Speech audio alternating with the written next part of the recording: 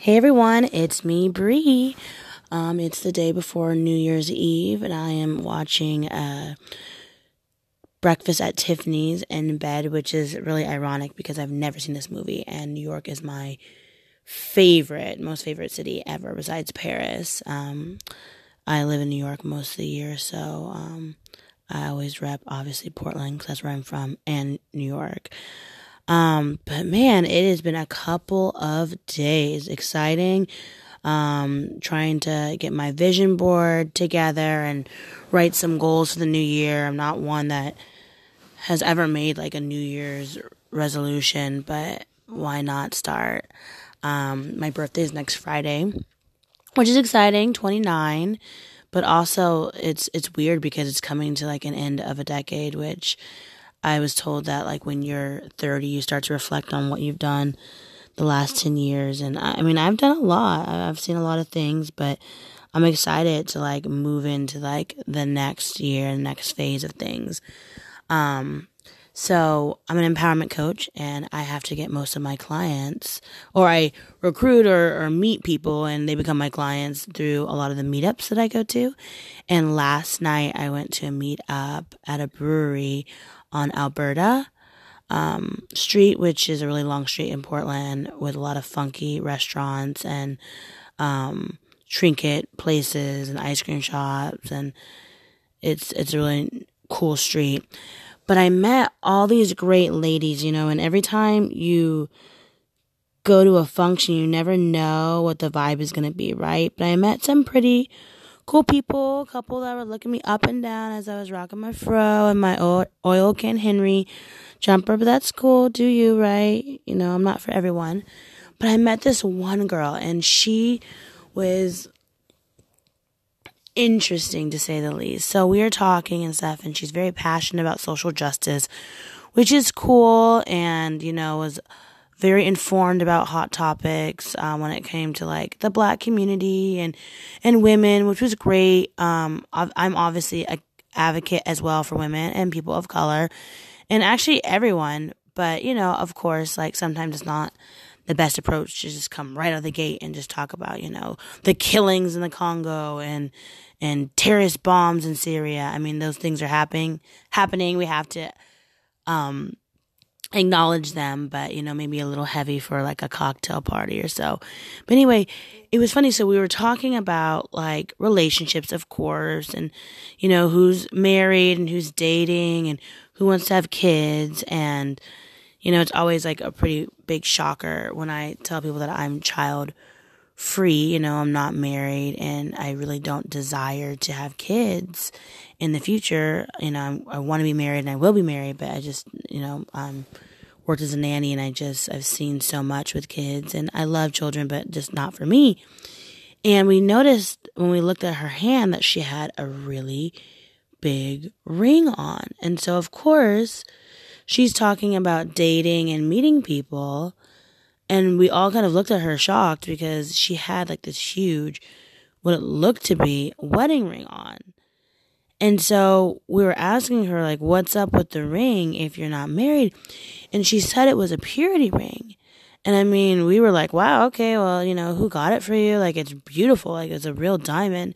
And she said she bought it for herself. And it was something that she wanted to do, to like show herself love and show her devotion to Christ, and also to be taken seriously when she was in the workplace with working with men, which was an interesting statement because I work with a lot of men and I've never felt like they didn't take me seriously because I wasn't married. But I mean, I don't know her life, right? Maybe she is approached or hit on a lot, and so this is just a way to like kind of like encourage guys to back off.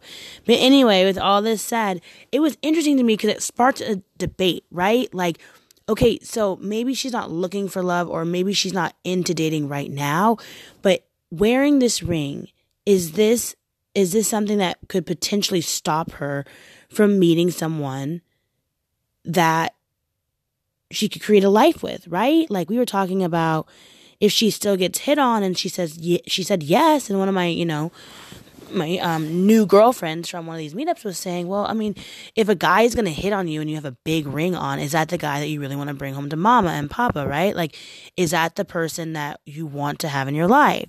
Because obviously, if you see a ring and that's symbolic of marriage and someone continues to hit on you, then what does that say about their character, right? So it was really interesting just talking to these different women, and it started to get like a little bit loud, right? Like she was saying like, no, I do this for Christ. Like I'm married to Christ and I just don't, want to be approached. But then she was saying that she's also open to marriage. And we were just like, well, how are you going to meet anybody? Like, how are you going to meet someone if you're pretending to be married or you're not really married, but you're married to Christ? And so it was just really interesting, right? And it kind of brought up a lot of,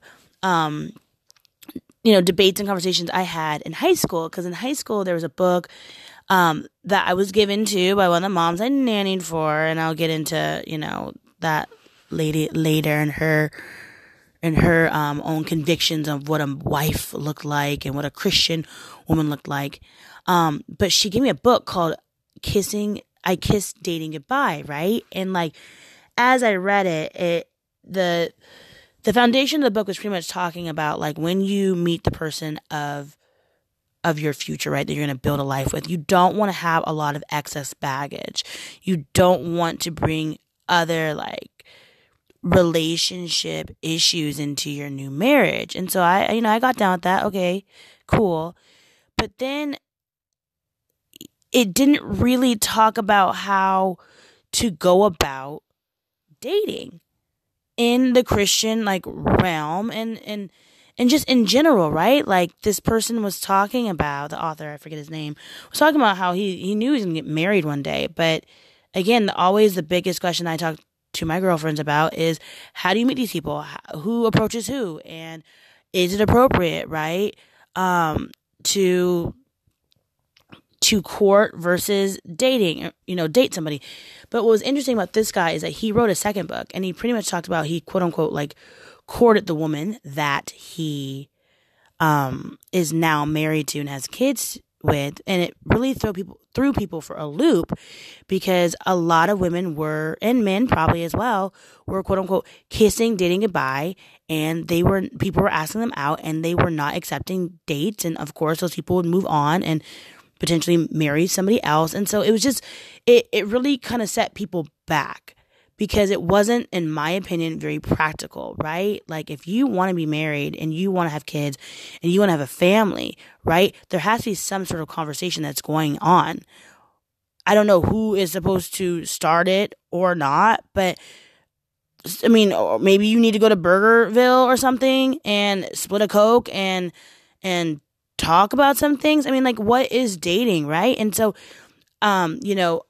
flash forward now, 2018, there was an article that was written a couple months ago about the author of that book apologizing to, the masses of people that were, having anxiety attacks and falling into depression and just felt like they had been gypped, that there was just like this movement of like not dating and now everybody is not dating. And then, you look up and you're 78 years old and you've never lived life and you've never been on a date and you never haven't gotten married. And okay, of course that's dramatic, but like there's a lot of people that were really sorrowful. Like they really felt like they had wasted like their youth on this whole premise of not dating.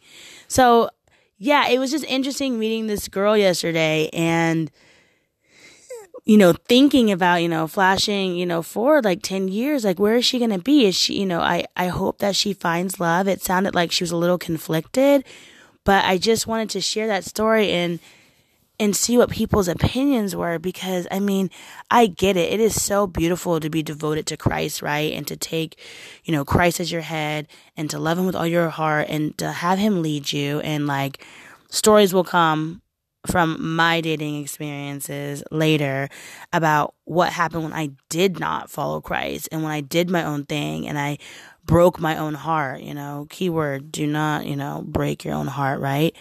But yeah, I just wonder like what that really means because I could see that being a hiccup potentially in the future for her. And, I didn't know her well enough to talk to her about it, and it seemed like she was pretty confident in her decision, and like there was about 20 people that were kind of looking at her crazy. You know, some people that were Christ followers, some that weren't. But yeah, so I want to open that conversation up, and I'll respond to any emails that I get.